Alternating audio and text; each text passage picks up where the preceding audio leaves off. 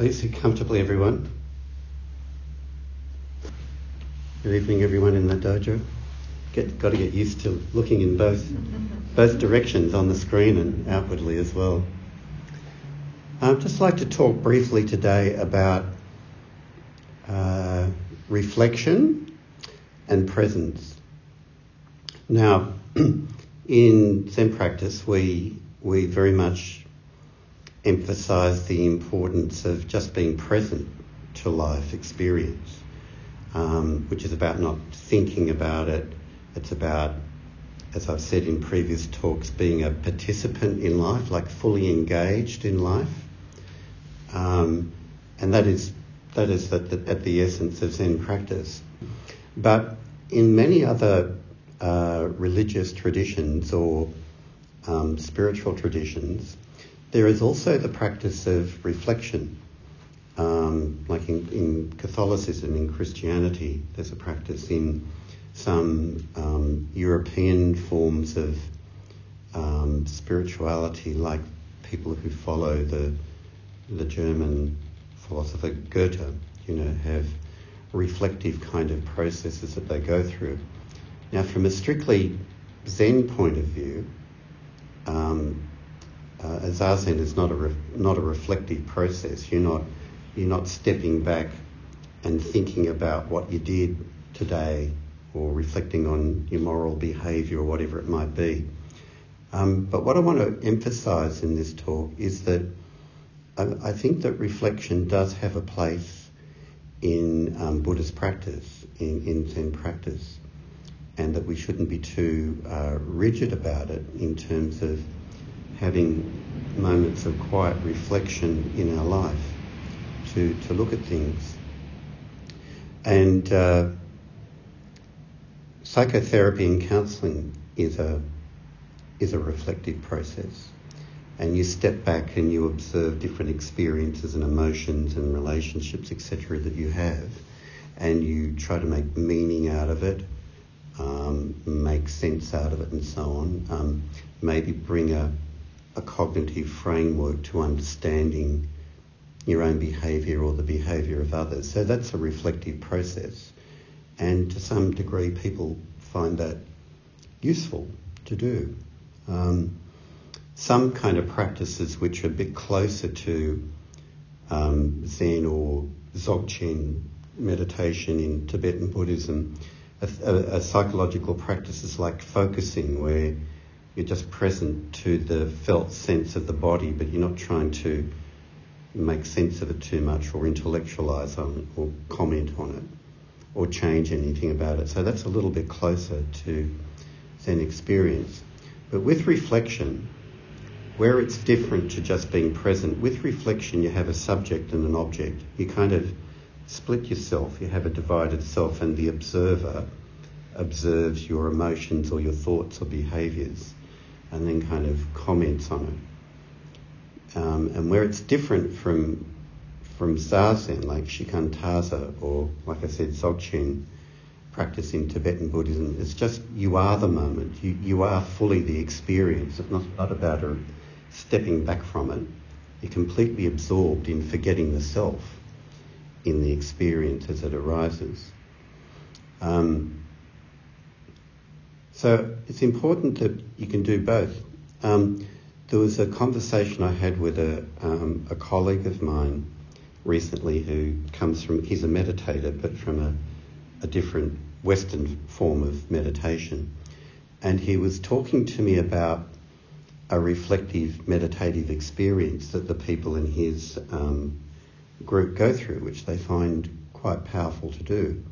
And what they do is, at the end of the day, just very quietly, sitting quietly by themselves, they start with the most recent experience, but they go through remembering all the significant events that happened to them during the day. Now, obviously, you couldn't go everything because there's so many small events happening.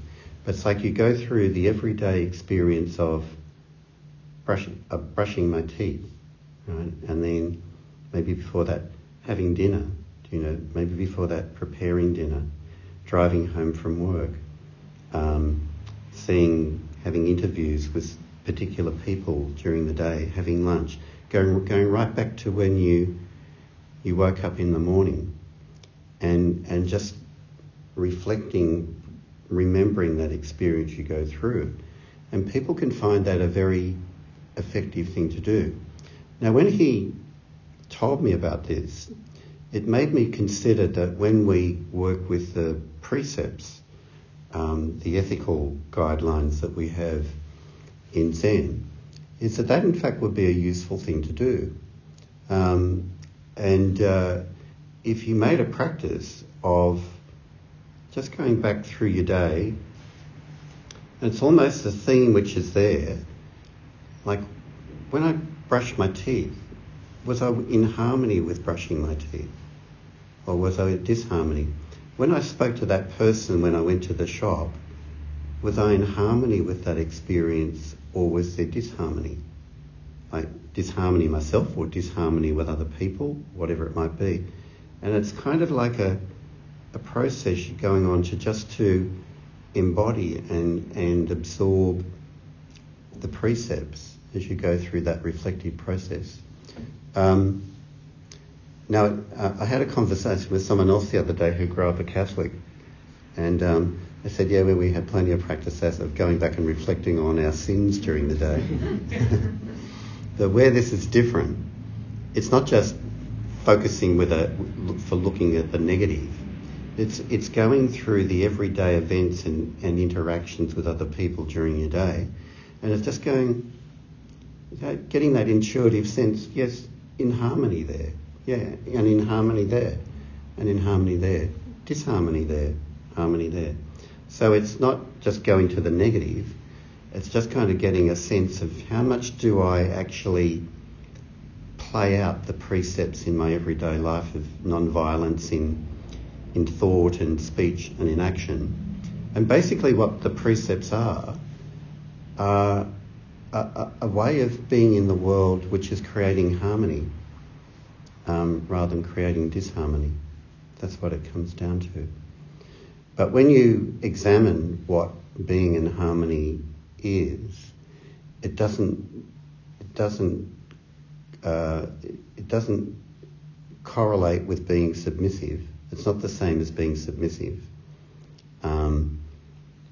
To just be submissive and to go along with other unethical or harmful conduct by others and never say anything about it, it's not that kind of harmony.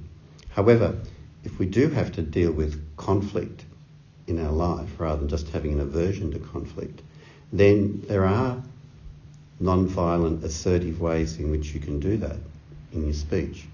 So it's not about not speaking up about things, but if you do need to speak up, it's doing it in a harmonious, respectful way, in the way that you conduct yourself.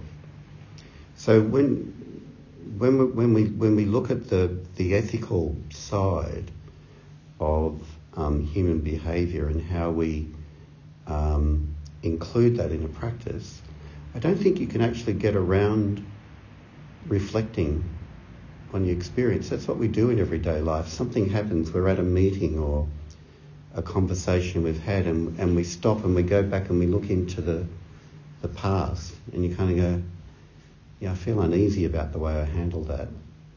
And there's some kind of self-examination to correct that behaviour or to go back and emotionally repair whatever it might be. But it is a reflective process. So as you go through your Zen practice, feel free not only to be practicing it in that pure sense of just being present to what is, give yourself the license at times to go back and reflect on your experience as well. And they're both useful things to do.